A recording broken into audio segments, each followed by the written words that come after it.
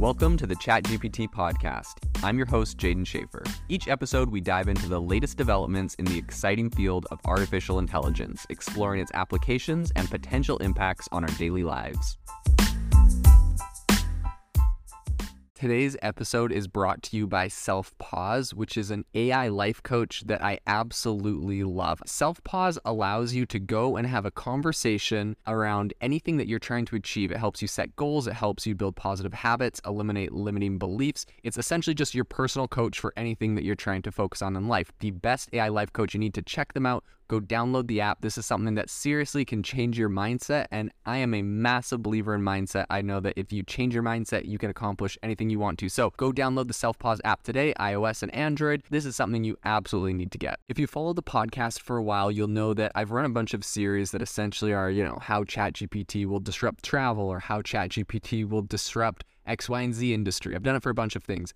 And it's kind of interesting because recently I feel like in the last week or two, we've really seen, especially with ChatGPT plugins, the knob turned up on directly. I'm not like hypothesizing anymore about how ChatGPT could theoretically disrupt an industry. A lot of the tools are now coming out. And one of the big tools that I want to talk about today is cybersecurity. So, we've talked about how in the past about like how ChatGPT, it got a lot of criticism essentially by a bunch of people being like, people can use it for elaborate phishing attacks or hacking or other things. And of course, OpenAI had to come up with a bunch of security measures so that people weren't like doing that with it essentially. But what is really interesting is it is now being used actively to thwart cybersecurity, hacking, and a lot of those kind of threats. So today on the podcast, we're going to jump into what is happening right now. And the biggest thing is that Microsoft is bringing OpenAI's ChatGPT capabilities to its own cybersecurity business. So Microsoft has about a $20 billion cybersecurity business called Microsoft Security Copilot. Well, I guess that's their new one that they've just launched is called Copilot, but Microsoft Security has been out for a while, and now they're integrating this into it. And you've seen the same thing.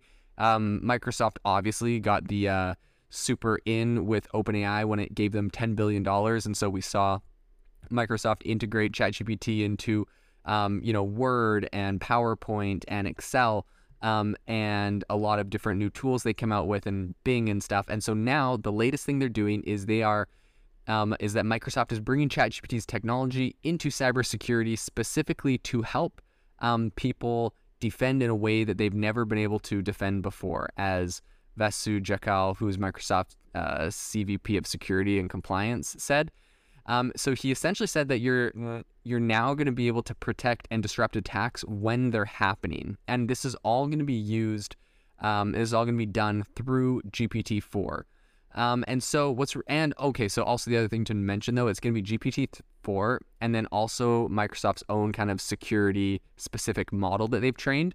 So this is similar to what we've seen with GitHub and Microsoft's Copilot for coding, right? So they have this GitHub Copilot that helps you write code, and it was trained off of GitHub's data set in order to make it a really good model that can write code. So they're doing something similar because Microsoft has been doing the cybersecurity stuff for a while, right? They have a $20 billion business here. They essentially have been able to help train a specific model based off of a lot of that info, which is, interesting how they acquired that. I'm sure there's terms of service and anonymity in the data they've collected from companies or people that they work for, but that's another thing. But they've been able to train their own model specifically on doing that. And this is kind of what it does. So essentially, it's going to be an AI bot that allows cybersecurity professionals to do things like quickly pull together information on the latest security incidents in their company, and also to kind of dig into potential threats and even quickly look at data on common vulnerabilities and exposures that they might have. So one example that Microsoft showed in their presentation on this whole thing, they showed how the Security Copilot can look into a cyber attack to pick apart how the hacker got into a network and onto a victim's device in the first place, right? So if they know what the vulnerability is, obviously they know what they can patch and do to prevent it in the future. They said it's the first and only generative AI-based model that is out there, and it's kind of a one of a kind. So it's never actually happened before. So I think Microsoft is actually getting a lot of benefits by being the first to add these AI tools, right? There's people that are trying to catch up, right? Google Bard is trying to catch up to Bing, and Google's trying to integrate with their their own Word and Sheets and different document things in order to try to catch up to Microsoft. But Microsoft is launching first, and so a lot of these people are playing catch up. So as I said before, Microsoft already sells a bunch of different cybersecurity offerings in their kind of cybersecurity business. They have Microsoft Defender, Microsoft Entra, Microsoft Purview, and Microsoft Sentinel. And so that's kind of their whole cybersecurity arm, which is $20 billion a year. But what's interesting is all of those different product offerings were used to help train kind of their specialty models. So essentially, it's going to continually improve as it learns from a company's own data. But the thing that they've said, and they've actually said this for other people as well, and I think people are going to find this really important, the data that is being given to Microsoft Security Copilot is never going to be used to teach the broader Copilot algorithm. So essentially what that means is that a customer's information is going to remain its own. So if Microsoft Security Copilot is sitting there taking your data and taking information about how people are trying to hack into your systems, it's not going to use that to train the broader model, but it will use that to train your model. So it's going to be able to shut down specific types of hacks that might be common in your industry or in your company.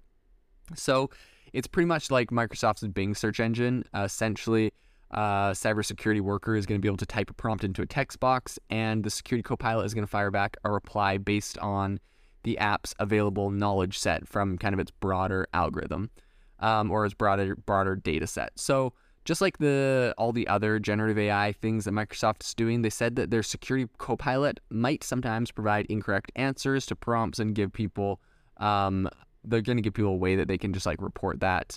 So it's continually going to be able to be trained and improved. And of course, these things aren't going to be perfect when they launch, but as we've seen with ChatGPT 3, 3.5, and now GPT-4, these things do get better, and they are quite impressive with all of the things that they're able to do. So this is pretty amazing. Microsoft obviously right now is absolutely riding high on its multi-billion-dollar investment in OpenAI. You can see they're trying to take to the full advantage in every way they can and really make it the most profitable possible. This getting a lot of skepticism and criticism too from some people in the software industry that say, look, you have this massive AI model that can do a lot of things. Should you be the one integrating it into all the tools? But it's a free market, and so they of course put the money in. They can do that. So it'll be interesting to see how this continues to evolve in the cybersecurity field if Microsoft becomes a very dominant leader, considering they're the first people to launch such a tool. And so this is going to be something we're definitely watching. And, when people are talking about the cons of AI and how it can be used for hacking and whatnot, I think at this point, the pros are going to be significantly outweighing the cons in a sense that OpenAI is actively working to shut down any, illicit or bad uses of ChatGPT. And so integrating it directly into these cybersecurity offerings and seeing all the good that it's able to do there is going to have a lot of, I think, net overall positive impact from this technology. The innovation in AI right now is absolutely exploding. If you want to stay on top of all the insane disruptions and innovation that's happening right now, you need to subscribe to our newsletter on AIbox.ai. We send you daily everything that is happening, the news and the crazy advancements in AI technology straight to your inbox for free every single day. So go to AIbox.ai, subscribe, and stay ahead of the curve on the world of AI.